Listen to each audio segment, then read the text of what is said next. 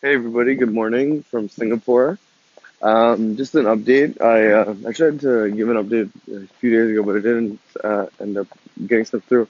So I added to my position of Euro USD. That was not beneficial. So I added at 120.47. Sorry, 120.78. And then after that, I ended up things didn't go so well. So what I did was I took half the position off. Morning. I took half the position off at yesterday's 199.89. So I am still right on the trade. I essentially doubled down. Didn't do so well. Decided to get taken out because it was having difficulty at that 120 level. That's super crucial. It's still currently under 120. Today is ISM. There is some news out of the U.S. coming out. Let me just get you exactly what's happening. So yeah, today's initial claims with the previous of 250,000 and PPI and CPI and retail sales. So it's heavily stacked over here for the USD. Let's see how it reacts.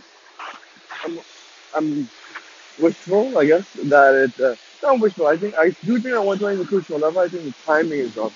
That's one of the big things with the market, especially when you're trading, is that you must like the timing should be right because if you think about day traders, they are in and out within the day, so they look at a lot shorter term charts. And longer term investors may look at like longer term charts, and they are not too concerned about the day to day fluctuations.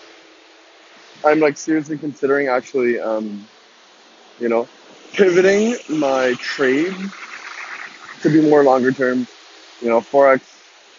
I'll still keep watching forex, but I'll stick to what I know. U.S. equities. Stay a little bit later in Singapore. At least catch the morning session, and then see how that goes over here. So the other trade that I had on was GBP JPY. That one, I another sort of realization is that I need to relearn the charts and relearn the information that I know. So I decided to exit that trade as it couldn't break that 153 level. That 153 and a half was acting as tough resistance, and it was like an upward facing wedge. So I got out of that position again for a small loss.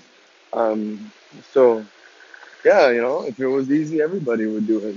So that's one of the things that I'm learning as I continue to document.